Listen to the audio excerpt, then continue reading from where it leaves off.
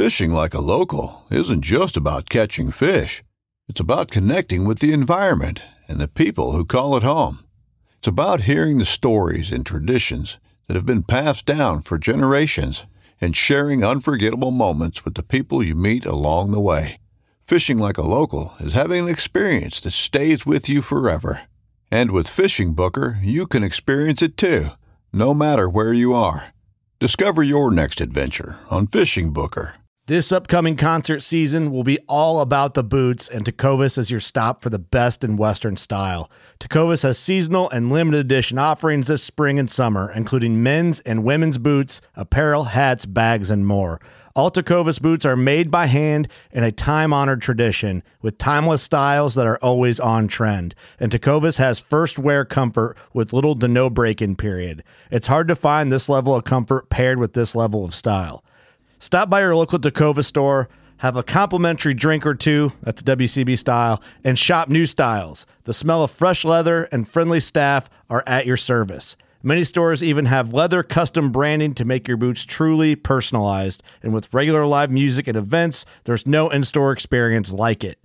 If you can't make it into a store, just visit tecovas.com. That's TECOVAS.com. They offer free shipping on all boots, as well as free returns and exchanges, and ship right to your door. Go to tecovas.com and find your new favorite pair of boots today.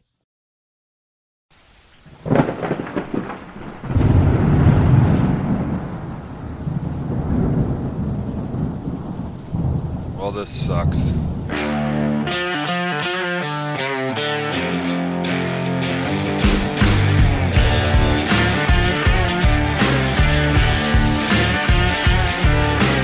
You ever been up to Canada? I have for work, but I've never hunted or anything like that. But I'd love to sometime. Yeah. I'm in British Columbia. Yeah, it's a pretty neat place. Lots of opportunity. A lot of over-the-counter stuff. We're pretty blessed. Yeah, that's what I've heard. Yeah, I see that freaking goat behind you. That's awesome. Yeah. I got that up in. I actually got that one in the wintertime. It was in February. Cool. So why don't you tell me a little bit about yourself? Kind of you're a family man. I know that. I know a little bit about you. Just because I follow you on Instagram, and but maybe just let the listeners know a little bit about yourself. Yeah. So as said, originally from deep south down in Florida. Grew up there most of my life. Started hunting, I don't know, it's probably 8 with my dad. So he would drag me around the woods, and I think I did my hunter's safety course. I think I just learned cursive, and somewhere I have the original card, and it's hilarious to see that, like, I could barely write, but then here I am, ready to go out in the woods and make something happen. So it started really, really young. I'd say archery was around the same time, if not even before that. And, I kind of, picked up an old bare fiberglass bow my dad had in the garage with some old cedar arrows. And I think he made a target out of a cardboard box and just let me have at it in the backyard. And that was, probably love at first draw and shoot. So archery, I think, has always been a big love of mine. We originally got started duck hunting and doing some waterfowl and kind of small game, but my goal was always to be able to pull enough, weight on a bow to go, be able to take a deer or some other big game. And that was always, kind of a big goal. So, archery has always been part of my life, I would say. During high school, middle school, high school, my parents would drop me off up at a local archery range, and I would hang out at their shop, and I learned how to, tie in peep sights. And back then there really wasn't people using D-loops. They were, it was kind of brass knocks on really long axle to axle bows. So you didn't need a D-loop, and just kind of hanging out and, learning from them and stuff like that. And,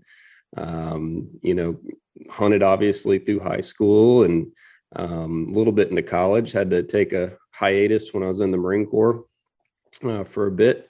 And, obviously when I got back, fell back in love with it, and been history from there. Yeah, man, that's quite the journey. Um, One thing about, well, up here especially, I mean, we don't have nearly the hunting population. We don't have the hunting population or the population in general that you guys have down there. And I think in California, there's more people in California than there is in our entire country. So um you don't get a lot of the bow hunters get like guys getting into archery that young. Right. So like it's been present your whole life. I mean, like myself, I started shooting. I had an older cousin who was my mentor, and I mean, obviously, you do archery in school, longbow. Mm-hmm. I never got into it till I was an adult, but you know, the same thing. Just fell right in love with it and just became obsessed with it. So yeah, it's something else to be able to take an animal with your bow. I could say it over and over again. I mean, you know, it's nice to take an animal in general, to be able to, you know, work hard and put food on the table and provide for your family. But when you can do it with a bow, man, it sure is special. Oh yeah. Yeah. It doesn't matter if it's a doe or, legal buck, wherever that is. I think, a trophy is all relative to wherever you are, and to be able to do it with a bow, compound, or, traditional bow is just a huge feat for anybody. Should be proud of. Yeah, man. Do you shoot both? A little bit. I mean, I'm mainly a compound shooter, but I'm going to count them. I think I have like 5 recurves and 1 self bow. Actually, I made with Clay Hayes. He's from my area of Florida. I don't know if you've looked at him, but he's big trad shooter and, self bow guy. He's got a big channel on YouTube. So he helped me make my first self bow out of a stave of Osage wood. So, oh yeah, cool. But yeah, I spend most of my time compound. Yeah. I've got one, and I can't get into it. I've shot it. Every year I pick it up and I do a couple shots and I just put it back on the shelf. I'm like, no, I'll just stick to my compound. It's a whole nother. I don't know. It's just a whole nother league, man. It's something else. I feel like I mean, I know there is guys that do, like, I know Snyder, and he does both. Like, he can switch back and forth and do both, but there's very few guys I think that can do that. And yeah, I think the key for me, at least, my hesitation with it is, I want to be able to make a very confident, ethical, clean kill. Yeah. And, I think to do that with a traditional setup, I mean, it takes an immense amount of practice and dedication to the sport, to get it right. And I'm just not there yet. Yeah. And I find for myself, like, I just love shooting my bow. Like, I love it. I shoot it every day, 100, 200 arrows a day. And I just find, like, if I'm doing something else, it's going to distract me or take me away from something that I just love to do so much. Yeah. So yeah, like I said. So you got kids? Yeah, I've got she's about to be 16 in a week, and then I've got a boy who's going to be 10 in 2 weeks. So they're February babies. There's a clear rut season in the Holmes household.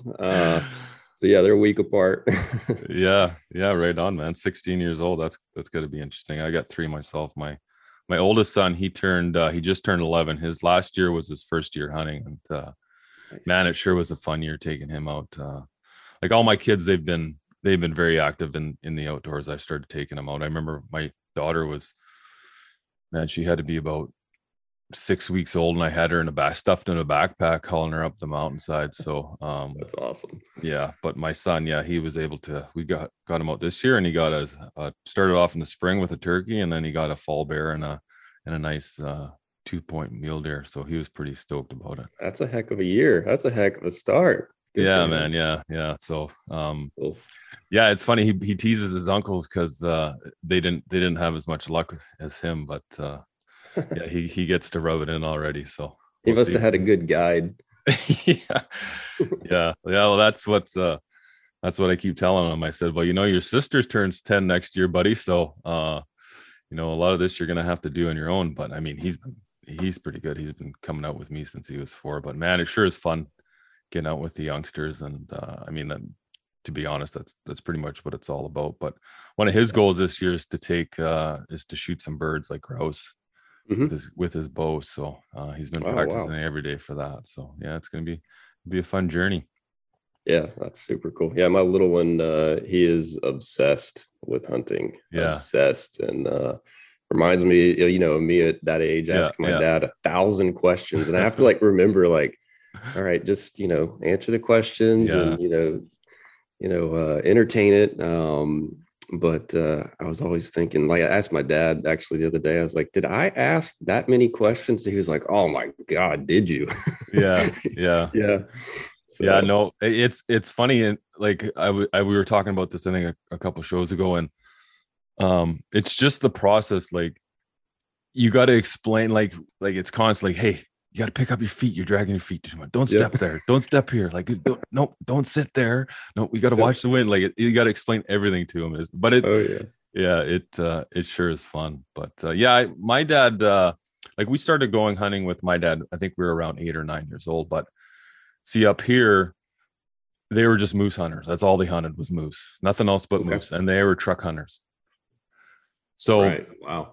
Yeah. But I mean, like, they'd go out. Like, I remember being like 8, 9 years old, going out with my dad and my uncles, and there'd be 5 of them. They'd take a week off work, drag us kids up there with them.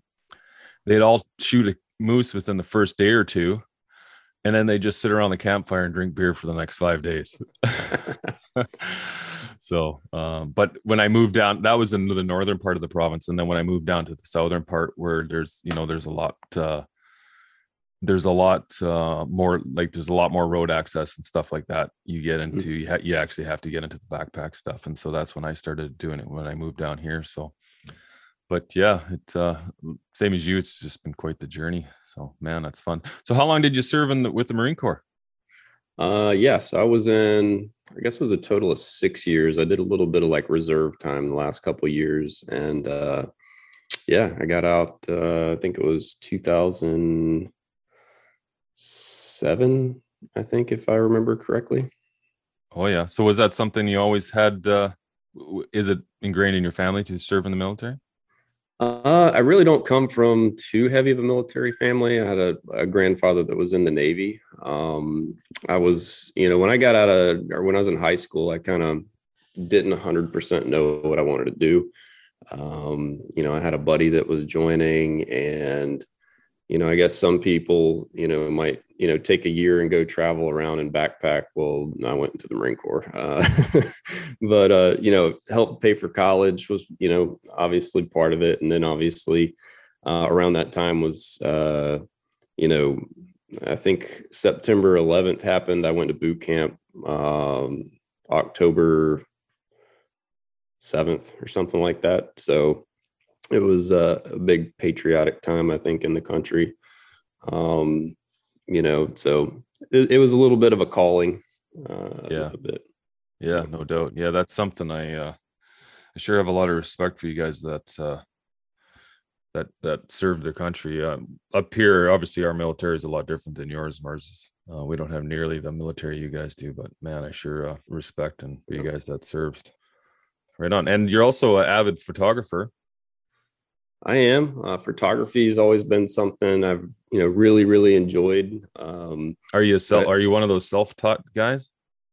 Mostly. So when I was really young, my stepfather, he was an art teacher at a high school, and he had like a photography club. So I always saw him running around with his camera and taking cool shots. And I always thought, like, wow, that's like, how can he capture that image on something in that, out of film and whatever. So he kind of showed me the basics. Him and my mom bought me a, real basic 35 millimeter. I mean, like when you had to develop film, right?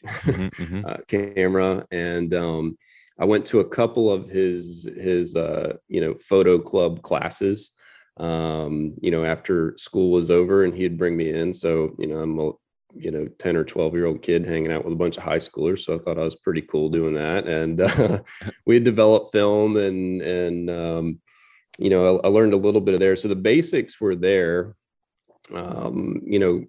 Aside from that, we didn't have a lot of money. I couldn't, afford, nice camera equipment. Things went digital, and it really became, kind of out of touch. I mean, like I was running around with disposable camera, like through the Marine Corps and even through my hunting days. I've got actual physical pictures. I miss those days when that's all you had.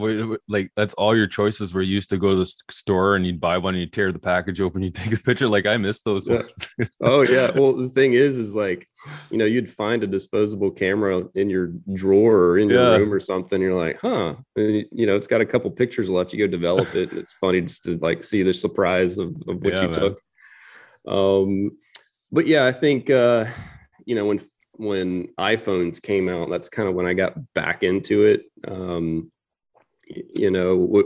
the camera, running around doing that, and not too long after that, got a nicer digital camera, and then mirrorless and all that, and it's kind of just grown from there. And I think Instagram, I had Instagram before just to look at pictures. I mean, it had nothing to do with hunting or anything like that. And, really didn't think about, putting the two together for a while. And then when I put that together, it's just, two things I feel so passionate about and I really love to do. So it's a great platform, I think, for that. Yeah. Yeah. It's amazing how far cell phones have come. Like, and it seems like just every year, like that's the selling features. They just want to, like each company, doesn't matter if it's iPhone, Android, they're just like increasing the capabilities of the camera. I started taking an online course to try to be better at a camera because I'm terrible with cameras. So I just started learning about like ISO and shutter speed and all that stuff. So it's it's just one of those online courses. I watched the first day and I felt like my brain was going to melt. I didn't absorb any of it. I was like, what?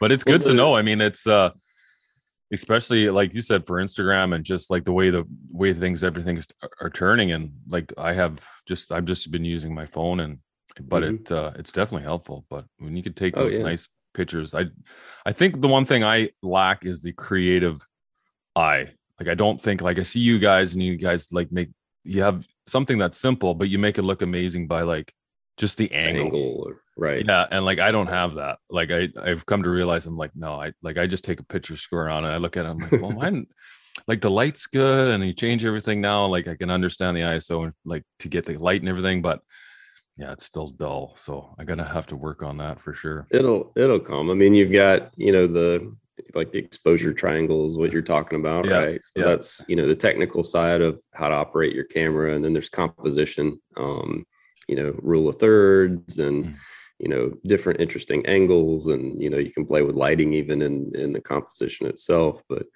some of that stuff just kind of comes with time. I mean, when I go even look back at stuff I took a year ago, I'm like, ugh, that was junk, Yeah. So, but yeah, I mean, I think the barrier to entry with photography and even Instagram, with how nice, like the iPhone 7s now, the cameras on them are freaking amazing. So I get a lot of DMs and things like that on Instagram about, what do you recommend for a first camera? And when I ask budget, and they give me, most of the time the budget's not, where you would, want to go get like a professional grade camera. And I'm like, honestly, like go get the new iPhone 7. Like, it can take, you can put it in different settings and shoot raw images in it. Megapixel count is higher than a lot of mirrorless cameras you can buy. I mean, it's just absolutely amazing what they pack in those things. Yeah. Did you see that commercial they did? It was all done with just an iPhone. It's absolutely amazing. Like it looks like a professional, like camera crew, like you'd have like what you'd normally see in a movie set, but they did it all with an iPhone. It looks absolutely amazing. Yeah. Well, I've still got a lot of photos. If I'm out in the woods hunting and I want to snap a shot, there's a big chance that it's from my iPhone and not my actual big camera I brought with me. So yeah. So do you do a lot of like when you're hunting, do you do a lot of filming and photography and stuff? My camera's always with me. This year I try to do a little bit of self-filming on a hunt, and I've not nailed that. Like, I've got to figure that out, like maybe next year, but bow it's hunt so with hard. a camera. I mean, and like, I know bow hunting wherever you're at is difficult and animals are finicky wherever you are, but like down here, our animals are so pressured. They're like a different, Right. it's like a subspecies of whitetail. It's like a coastal whitetail. They don't get very big, but they are extremely, I mean, they're cracked out. They're so cracked out. And you know, they look up in trees for hunters, you Oh, know, yeah. but Yeah. it's not. So Wow. anyway, it's a little difficult, but I always have my, you know, my camera with me. But if I'm up in the tree stand, you know, good chance that I'm taking a shot with my iPhone, usually.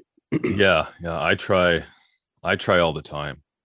Like, and I just find yeah, like I have good intentions. I'm like, before trips will start, I'd be like, yeah, like I'm going to do better this trip. I'm going to take some more pictures. I'm going to take some video, even Yeah. if it's just with my phone. And then I'll get like a day or two in and I'm like, fuck the phone. Fuck. I just get, it's so hard, but like, Yeah. yeah, man, for the guys who can do it, man, like that, especially like, and you see guys like just doing like the self-filming solo hunts, and man, it takes so much, especially with bow hunting. Yeah, it's a whole nother level.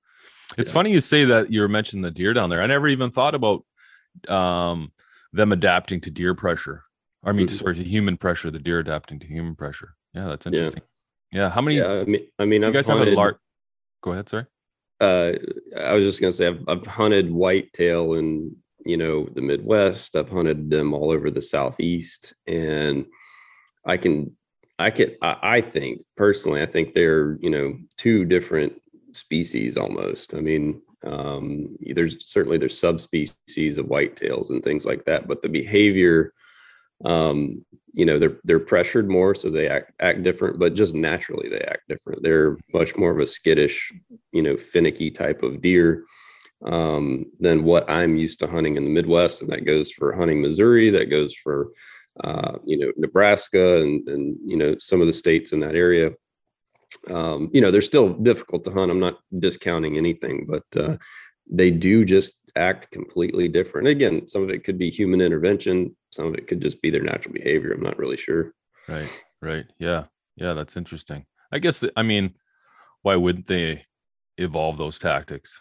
You know what I mean? Like you're saying, they're looking up for a tree stand. I Mhm. mean, like the deer we see, like the whitetails, especially, like if you're in a tree, you're good. Like that's your saving Yeah. grace.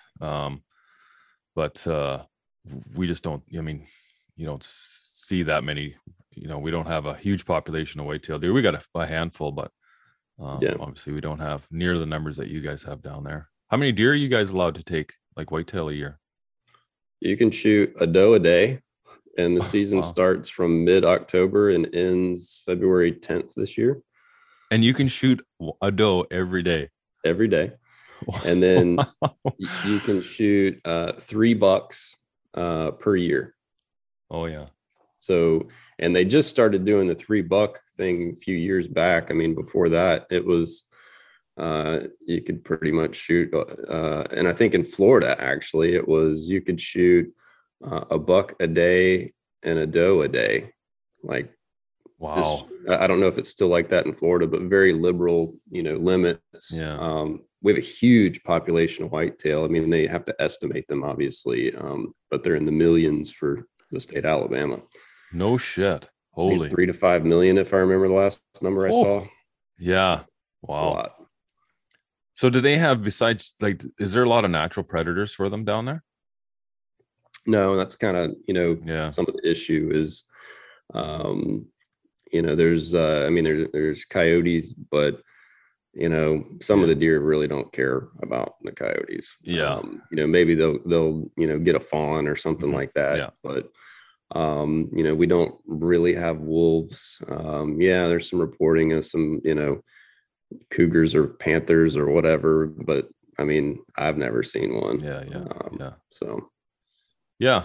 Yeah. Wow. That's a lot of deer. But I guess, yeah. And I guess they do the doe a day just to control, because I can imagine if it was a buck a day, everybody would be out shooting, just yeah, shooting the bucks and leaving the doe. And then that doesn't lead to very sustainable population control. And then you end up with too many deer and you end up with a disease that beyond mhm. CWD or something new. Yeah. One, and you know, I've already seen at least the population that we hunt. This year I saw more fawns, like twins and triplets, than I ever have, ever. Really? And which shows that we were able to the population, I think, is kind of getting right. And I think Mm-hmm. the food resources are good. I think also you could clearly say there's the coyote issue is probably not much of an issue. Yeah. So Yeah, yeah, I don't. I see it Coyotes positively. Yeah. I don't. I always see I see deer shooing off coyotes all the time, and I think it's just the young fawns that they Right. they manage to come up to Right. get a hold of them. It's more the wolves, the cougars, the bears. I mean, up here, obviously, wolves are a big issue up here right now. I mean, we have a lot of cougars, but yeah, the cougars, they just, I mean, they take whatever they want pretty much. They're pretty effective killers. But the wolves will do devastation on like the elk and the deer. Yeah. But we don't have a that's what huge population of whitetail. But man, that's interesting. It'd be fun to go down there. Hey, you a can come couple down days. anytime you want. Yeah. You, So like, can guys? So like, out Mhm. of like for me being up in Canada, I could just come down there and hunt. yeah, Don't need a guide or nothing. No, you go to Walmart and buy a tag, or you go No online shit. and buy a tag. I mean, and I say tag, it's just a license. Wow, So that's crazy. yeah, Yeah. Yeah. It's not like that up here. Like for you guys to come up here, you have to be with a certified guide. right. And I think it was set like that just because before that was in place, there was so many guys coming from other places all over the world. And like, cause BC's got such exotic animals that you can just buy, you can go down, I can go down and just get a sheep tag and, Wow. an elk tag, a goat tag, a moose tag. I could just buy all that right over the counter. And like, pretty much you can go to one region and you can hunt all of them. Wow. So I think they put that in there to stop a lot of guys just, a lot of non-residents from just coming in and just doing that. So Yeah. Well, Alabama and some of the southern states are, pretty similar. I think when you start getting in the Midwest and West, it's, every state has their own point system or draw Yeah. rules, and it gets really, really complicated. Of course, it doesn't stop me. I'd always put in for some points. And, this year, our 22 hunt Colorado for elk and antelope in South Dakota. So I still try to get out where I can. Yeah, no doubt. The antelope hunting, man, it sure is fun. Gosh, I don't know what it is, but so I got skunked this year. But I am obsessed with trying to get one of those little things. I mean, super cool looking. They're good eating, really good eating. But yeah, I'm hoping to connect with one this year. Yeah, man, they are a riot. We don't have them in BC, but Alberta, which is next to us, they have them there. My brother happens to live out there, so it's the same kind. In Alberta, like in BC, we work off a lottery system similar to like Alaska. Mm-hmm. In Alberta, they work off a point system similar to a lot of the states down where you guys are. So I got to constantly put in points, but I had enough points when I got picked in 2020, and we went bow hunting them. Like just pure frustration, but like the amount, like it's funny because like you blow a stock and like here, like if you're hunting mule deer or elk, like you blow a stock and that could be your trip, right? That could be your whole hunt. Yep. Hunting those friggin' antelope, like you could blow a stock and then like 15 minutes you're on another group and you're like, oh, let's do it again. And it's just like nonstop entertainment all day, man. It sure is fun. But yeah, the eating too. And it's funny because like I remember before I went on that hunt, people were like, yeah, the antelope, they're not very good. And I had one. I couldn't believe how good it was. Yeah. I mean, that's what people told me. Like, you're going to go out all the way out there for an antelope. They taste like crap, whatever. And, I've had some, and I don't know if certain antelope for different regions taste different than others. I've heard if they get into too much sage, they get a little sagey and all that. But what I had was phenomenal. Yeah. Yeah. So good. And they're such a neat looking Cool. animal. Yeah. Yeah. I mean, in my opinion, in the US, it's probably the most exotic kind of, critter we have comparatively. So. Yeah, that's cool. So Colorado, that'd be a neat place to hunt. You said you're going there for elk. Yeah. Yeah. Buddy of mine we've been talking about it and planning on it. And I was, I kind of lit the fire under him, and he's one of those like cruise director type of guys. Like, he'll plan everything. I mean, he's the best guy to have in your corner for stuff like that. Yeah. And he got us, we're on a, private piece of land, and it was over the counter tag. So it wasn't like a huge, like, trophy unit or anything like that. But yeah, I connected, day one with a 5x6. Nice. I don't even want to score him because I don't want to ruin any inches or anything. But to me, he's the most badass thing I've ever taken. So I'm stoked. Yeah, no, that's so cool. That's funny that you mentioned that. I'm always curious to score some of the big game you get, and like I got an elk this year, and it was a big elk, super lucky, like just happened to be the right time, the right place that day. And I didn't want to score him, and my brother was like, "Oh, you got to score it, and I was like, "No, I have a vision in my head of where that elk is, and like to me, like even if that elk isn't that big, to me it's that big. Like that's my 100%. That's my elk. Like that's my 400-inch bull, right? And 100%. Yeah.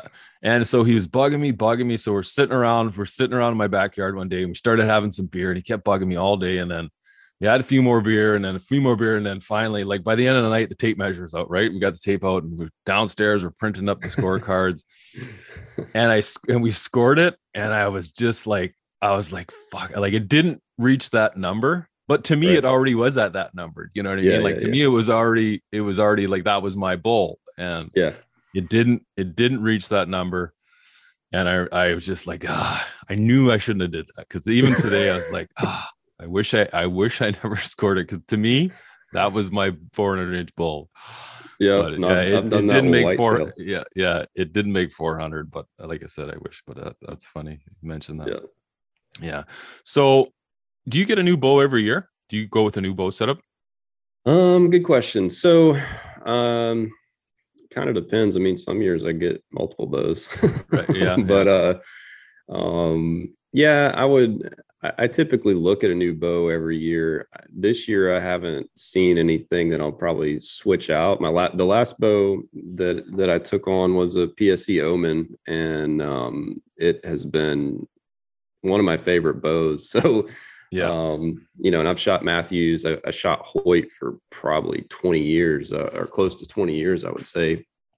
And shot Matthews for a couple years. And this PSE I picked up, probably the first PSE I've shot in 25 years. And I was really, really amazed and impressed with it. So right now, sure, there's always a bow I have my eye on, but I'm really happy with my setup now.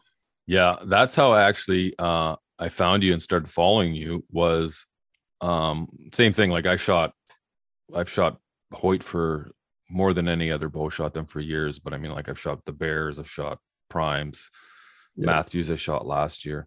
And then I seen you did you're on YouTube and you're putting your Omen together. Yeah, because that's the same bow. I went with that bow this year. And I was it's funny because I had the RX-7 and I shot it a bit, and I didn't like it. I don't know. And I don't know what it was, but I just didn't like it. I was shooting at Matthews last year. I got used to that. Nice bow, the V3X, and really like that one. But I didn't love it. I didn't love the aluminum riser on it, mostly because like from end of October, like November, when you're hunting mule deer, you can still, we have an open moose tag then, and then like whitetail goes till, into December. And I don't like wearing gloves. I find that riser gets so cold. Yeah. Oh yeah. Gripping it and stuff. So I prefer the carbon. So I went with that. Got the RX-7, didn't like it. And then I started searching around, and we've had Greg Poole on a lot of times, and he's always saying, you got to get a PC, you got to get a PC, you got to get a PC. So I started looking around, and that's when I found your video. But that PSE Omen, I was kind of skeptical about, just because it's a speed bow. Yeah, me too. And like just with fixed blade broadheads and just that high speed. Yeah, it just that was the only thing that concerned me was the speed. But so far it's been great. Been really nice. Absolutely. Yeah, Yeah, really nice it's bow. to me, it's broken a lot of paradigms that I, kind of had in my head with, brace height had me a little nervous. Yeah. Yeah. It's well below 6 inches. Mhm. It's spitting out, like you said, pretty hard speeds. Yeah. And so anyway, I rolled the dice on it after talking to a couple guys that have shot them. And that's the bow that I've killed most of it. I killed my bull with it with iron will fixed blade at a little over 45 yards. I mean, I don't know. And I think there's some bows you just get along with, like you said, like the RX-7, for whatever reason, you just didn't get along with it. And to me, that's kind of been, Matthews. Like, I can shoot any bow well if I shoot it enough, but there's some bows that, like, I don't have to shoot it for a while. I just pick it up and I'm, driving tacks with it. And that, to me, that's how that Omen is I'm extremely accurate with it. Yeah. So it's made me really think differently about certain bows. I think I'm willing to, take a little bit more risk on, certain specs that I had in my head that, were not forgiving or whatever else. So. Yeah. That was one of the things too. Like the low brace height on that. I put the Hemsky rest on there. Yep. And are you running the Hemsky on there too? Yeah, I've got the Epsilon. The Epsilon. Yeah, I was running that for a bit. And then I put the Prophecy on from AAE. I just put it on. I'm going to try that. The one thing I didn't like, I'm running the longer vanes. I got 4 of the hybrid 26 vanes on there. Yeah. And they sit in the they sit inside actually sit on the rest. And I don't like it. It just moves around funny, and it was bugging me. So I know what you mean. So I went with that rest. But what a great bow. Love it. What kind of arrows, like what kind of weights you running on your arrows? So, man, I played around with so many different arrows, and traditionally I was a Easton shooter, shot Axis for a long time. And, but I was looking for something, not to get on FOC or anything like that, because I'm really not a big, proponent of going extreme or crazy. But I wanted to have a little bit more and experiment with it. So I'm a big tester with a lot of my gear. And, so I looked for a shaft that had a lower GPI, and played around with the Victory Rip TKOs. So the Elite, like their straightest one. Yeah, I'm shooting the exact same arrow. Yeah, that's funny. And man, I was able to get right to my ideal weight. So my weight, I'm around 450 to 475 at my draw length and weight that I'm shooting. Usually it puts me on a Matthews. That's putting me so on the V3X, my speeds were like mid 280s. On the Omen, I'm like mid 290s. So actually I backed off the Omen weight, which is another cool thing, is I, drop my my poundage a little bit on that bow. And I'm still getting more speed out of it than the Matthews. So I'm shooting the Rip TKO 300 spine with a 50 grain brass, Easton brass hit insert. And then for most of the season, I shot 100 grain iron will single bevel, and then I'll run a titanium collar on the end of it. The iron will titanium collar. And then vanes, I tested a bunch of vanes last year, and I did AEE. I think Max Stealth, did the Hunter, did the Blazers, and then I tried a few different variations of the TAC driver vane. And that's what I fell in love with, the TAC drivers. So I've been running the 2.75 inch in a 4 fletch, and had some really, really good success with that vane. That was one of the things with that Hemsky was I I had those. I had 4 of the AAE hybrids on there, which I love. I love 4 vanes. Like I just love them. I mean, don't get me wrong. Like a good old traditional 3 blazer is not going to do anyone any wrong if they're running that. Like that's right. That's go to. But I just, for myself, I love the 4 vanes. But it just didn't sit in there right. So then I fletched a couple arrows with the 3 blazer vanes, but I found, because I was shooting 100. I'm shooting those Wasp sharpshooter broadheads. Mm-hmm. Yep. And I just felt like I wasn't getting the steering I wanted out of 3 vanes. Right. So I went back. That's why I switched my rest so I could get the hybrids on there. But the tacks, I know. I haven't tried those tacks. I think you and I were talking about that before. Yeah. About the tacks. They're good. From what I was like, are they stiffer than the? Yeah.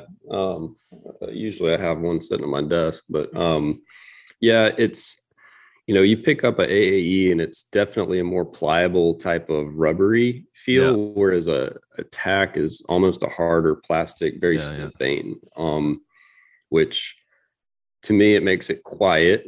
So it's a very, very quiet vane.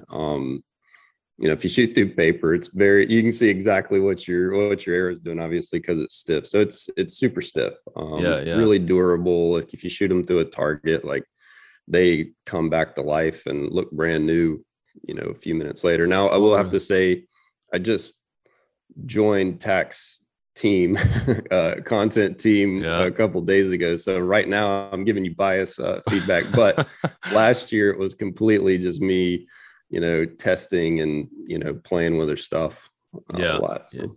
Yeah. I find, do they get brittle at all when it gets cold? No, but I don't have the type of cold that you have. Right. So I have not had any extreme cold weather. I mean, it gets, oh wait, are you Celsius? I don't know, but I mean, we get close to 0 Celsius. So, 32 Fahrenheit, like lows. But I've not really had any issues with that. Right. Yeah. That's one thing I found. What the heck were the name of it? I was using some vanes. I can't remember the name of them. But they were really stiff. And I found when it gets down to like whitetail season, which is -25, -30 which would be like around 0 Fahrenheit. I found they got really stiff and brittle. And actually the stiff vanes, they were just breaking in my, they were breaking when I'd rub against a tree or something or move them against my arm, and the veins actually were snapping. So that's why I was and they were really stiff, but I mean, I think those were just a cheaper vane. I don't even remember the name of them there a while ago, but I mean, when it gets that cold, it's hard on everything. It's hard on your gear. It's hard on your body. It's hard to sit there for, that whole day. Never mind your gear. But it was actually, I was shooting those Grim Reapers this fall when I was whitetail hunting, and it was so cold. I hit a deer, and the broadhead, the blades didn't open on the deer. They're frozen. Yeah, they froze solid. I found the arrow after it went through the deer, and I could tell right away because it, like, when it hits when something hits rib cage, you can tell just the sound. Sounds like you're hitting a tree. Loud. Yeah. And so I picked my arrow up, and then it was like, there was very little blood on it at all. And it was just, the arrow was so cold, nothing stuck to it. But it was cold. It was like -38 Celsius, I think, that day. God. But yeah, it's funny. The broadhead, I picked it up and I couldn't even pull those blades out with my hand. That's how frozen. Wow. Yeah. I don't even have to think about that type of stuff. Like that's wild. Yeah. Yeah. Well, and we talked about it too, and we were like, man, like they fail, but it's hard in those temperatures. But I mean, that's why you just can't go wrong with a fixed blade, because you just never have that. You never have that issue at all. Yeah. I used to shoot mechanical or expandables for many years. And then actually my early days, I shot a Nap Thunderhead for forever on a big, huge, double X 75 or 78 Easton aluminum arrow. But then went to expandables and shot them for a while. And for this hunt in Colorado, our guide required a fixed head. So I was like, oh shit. And I bought Grim Reaper. I bought some, oh gosh, I can't remember the name of it, but Iron Will was one that was highly recommended. And I'm like, all right, they're expensive. I hope this works. Yeah. And I was amazed how well they flew. But of course, a lot of a fixed head is your bow tune, right? You're not going to get around. Doesn't matter what kind of head. I think you can tune all of them for them to hit with your field point. It's your bow tune. Yeah. So it really changed my perspective on things. And I shot them most of this year. Had a friend send me some Sever mechanicals to try. Right. Sever broadheads. And I've killed, I think, 3 deer. So this last buck I shot was that. And then a couple does before that. And they perform, pretty well too. But yeah. I haven't tried the Iron Wills. I've been curious. I mean, I see a lot of guys using them lately. But I haven't tried those. But I mean, the Wasp, they worked when I was using them, and I'm just gonna keep using them. So if it works, any broke, don't fix it. That's right, man. So you're set. So you do a lot of 3D stuff. You do quite a bit. I used to. So I kind of got out of the 3D stuff. Like where we're at, there's a Foley, the Foley shoot that happens down here. But other than that, like, this year I made it a point, and a couple guys that I'm friends with on Instagram and stuff like that, we're going to go to do a TAC in Big Sky this year. Hopefully we can get some tickets and go out there. So that will be actually my first 3D shoot in years. Oh, is that right? Yeah. So I mean, it's kind of the COVID too, kind of put it was kind of a buzzkill for all the 3D stuff. Yeah, definitely. I mean, around here, there, probably within an hour of my house, there's like really one true bow shop. And, usually bow shops will have own some property or something and have a, 3D shoot, somewhere here or there. And I don't know, it's just not as popular as it is, I think, in out West and in the Midwest.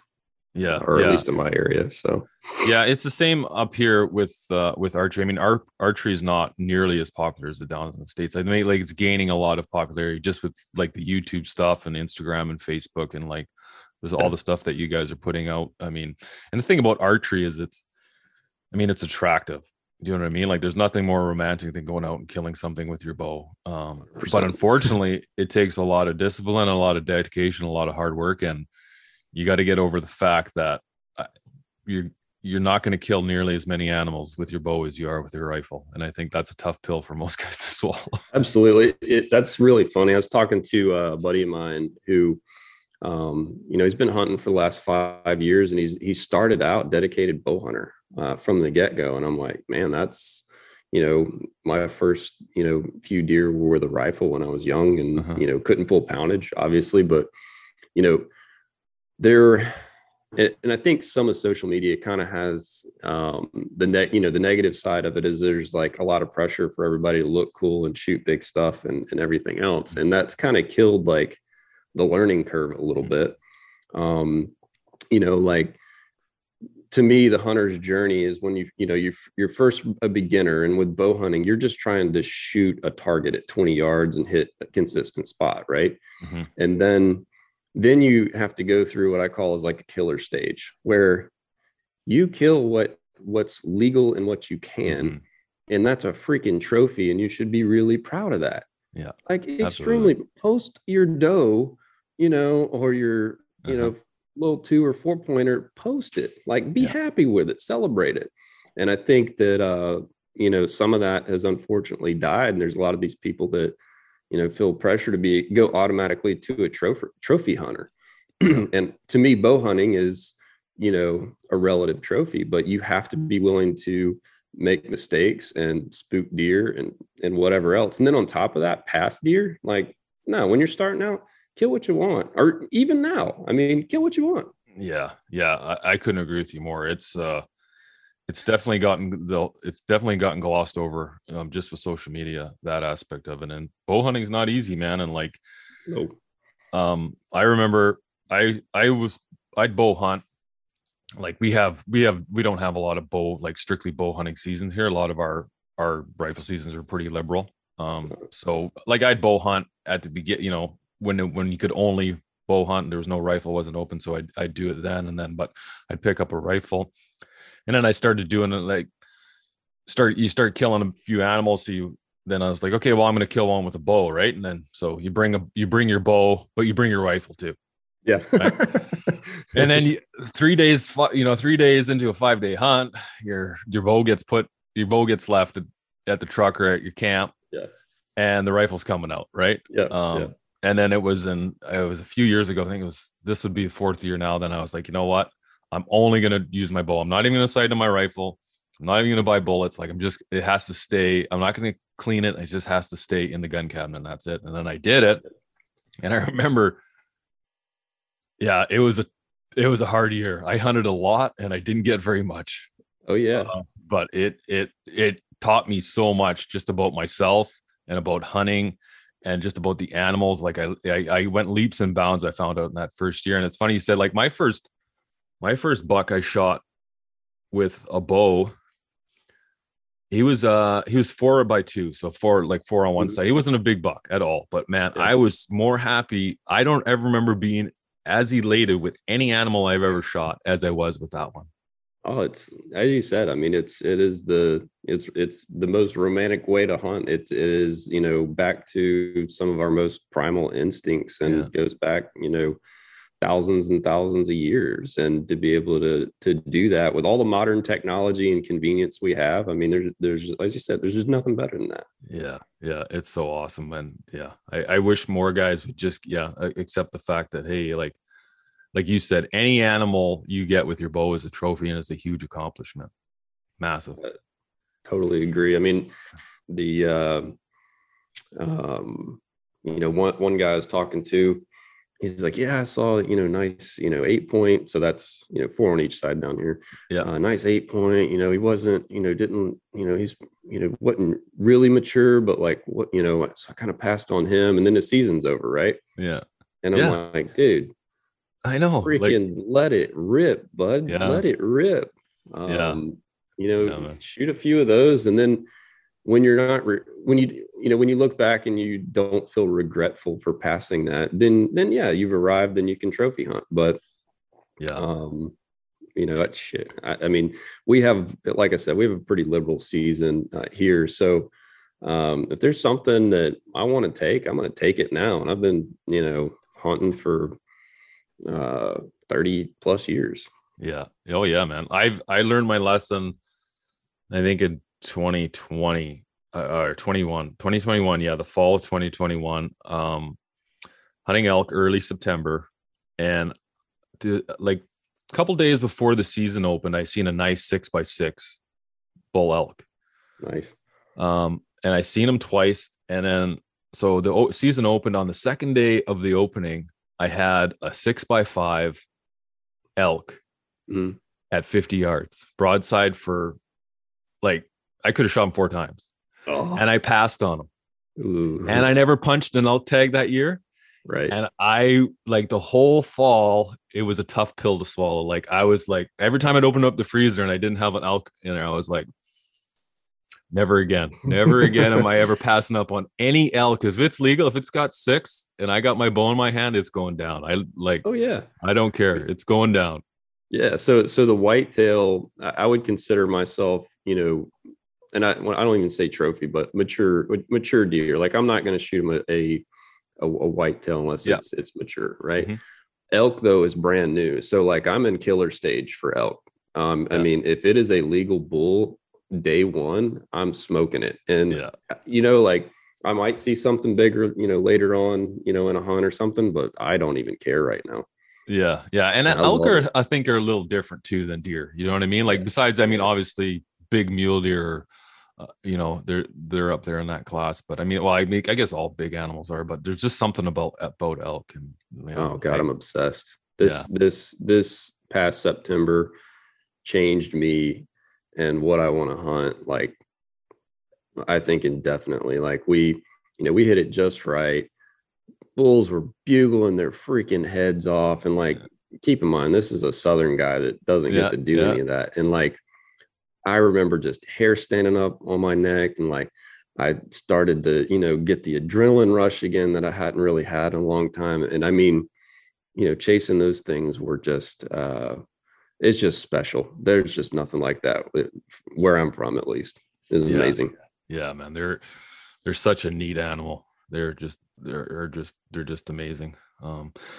So when your archery setup, so like, are you switching it? Do you switch it from like target archery to hunting, or are you running like the same? You just put it on field tips? Yeah, I have so for tack, for example, I'm already thinking about changing a few things up. So you're shooting some pretty long ranges depending on the course you get on and all that. So you're looking at 100+ yard shots and stuff, which I'd never take.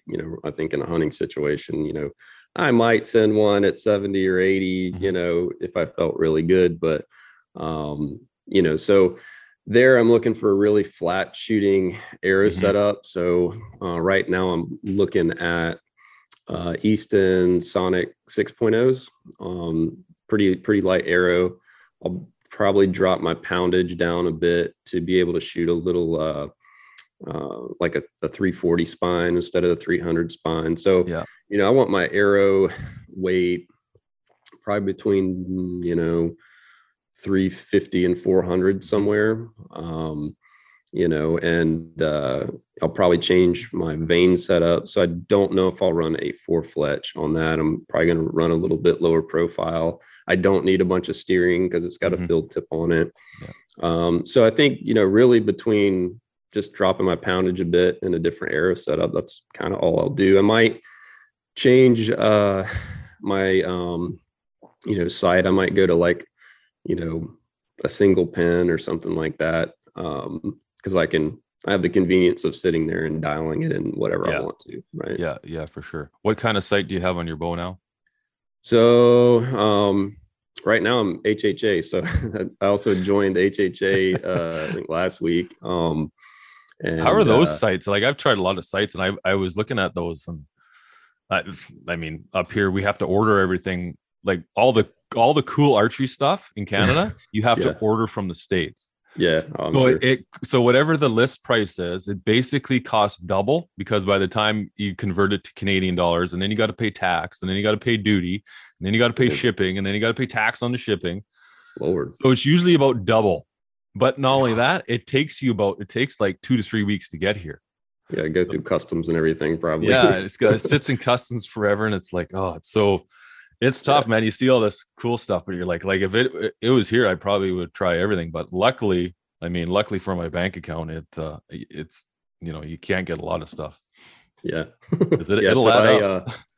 I really liked the Ultra View, so the UV3, the XL version. I like the bigger version. I like to have a good big sight picture. So HHA is letting me run a UV scope on their frame. Oh yeah.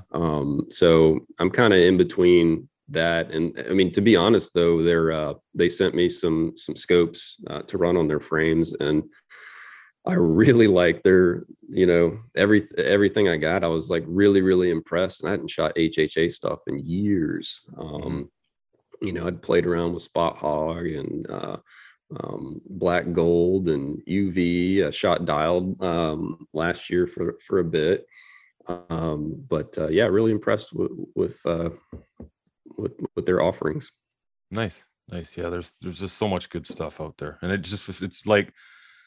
it's like with the bows now. I tell everybody with bows, you're like, what kind of bow should I get? I'm like, you know what? You have to get a bow that fits you good, because the technology has come so far. I mean, even in the last like 3 years, the technology has come so far that like it's like, what do you like driving, a GM, a Dodge, or a Ford, right? Like Yeah. you just like what you like, and like it's mostly about the name on it and what fits you the best, obviously. But like I can't say there's one bow is better than another. Like for me, I love that PSC, and it's right now it's really a really nice bow.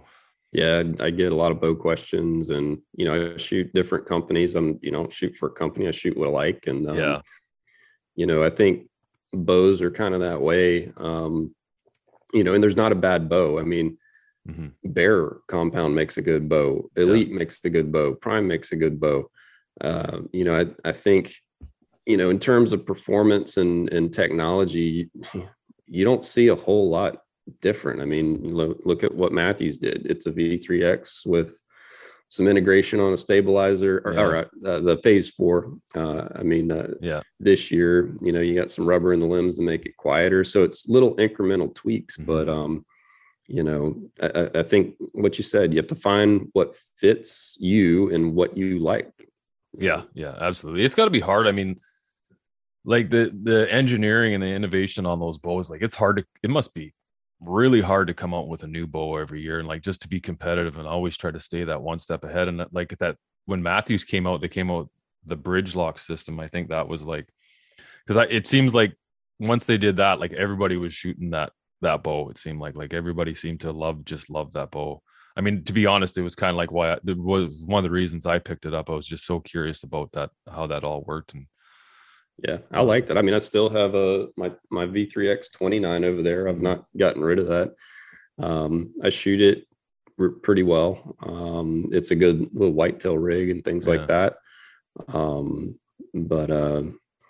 But yeah, I mean, I kind of, as much as I like new stuff every year and new bows every year and look forward to seeing what they drop, I really like what Hoyt did with like their RX7 series. Like they're like, you know what? We made a great bow last year. Yeah, everybody and they just liked it. Yeah. It's going to stay this year. And PSE kind of does that. Every couple of years you might get a new speed bow. Yeah. They're not reinventing the wheel every year. Yeah, for sure. Yeah, no, it's got to be tough. Anyway, dude, I think we've been chatting here for an hour, so I like to keep them about an hour so my listeners they don't get too bored to listen to me talk. But hey, man, thanks for coming on. It's been a lot of fun. Yeah, thanks for having me. Really enjoyed it.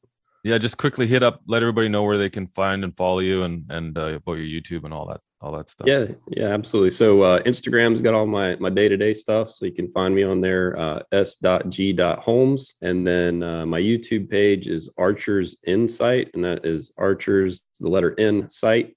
So there I do some reviews and kind of just weigh in. I'm trying to get better, being more consistent with it, but it's tough. It is tough. It's tough to stay, like, even Instagram's just tough to come up with stuff to post. It doesn't feel like you're posting the same shit all the time. I hear you. So do you go by Stuart or SG? Yeah, Stuart. Gotcha. Yeah. Okay, man. Awesome. Thanks. It's been a lot of fun. Likewise. Take care. You too. Bye.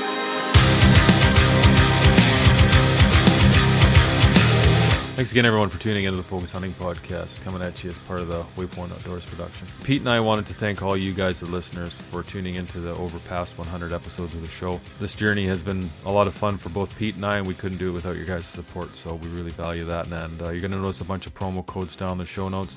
Use them, save a bunch. Love you guys. Until the next time.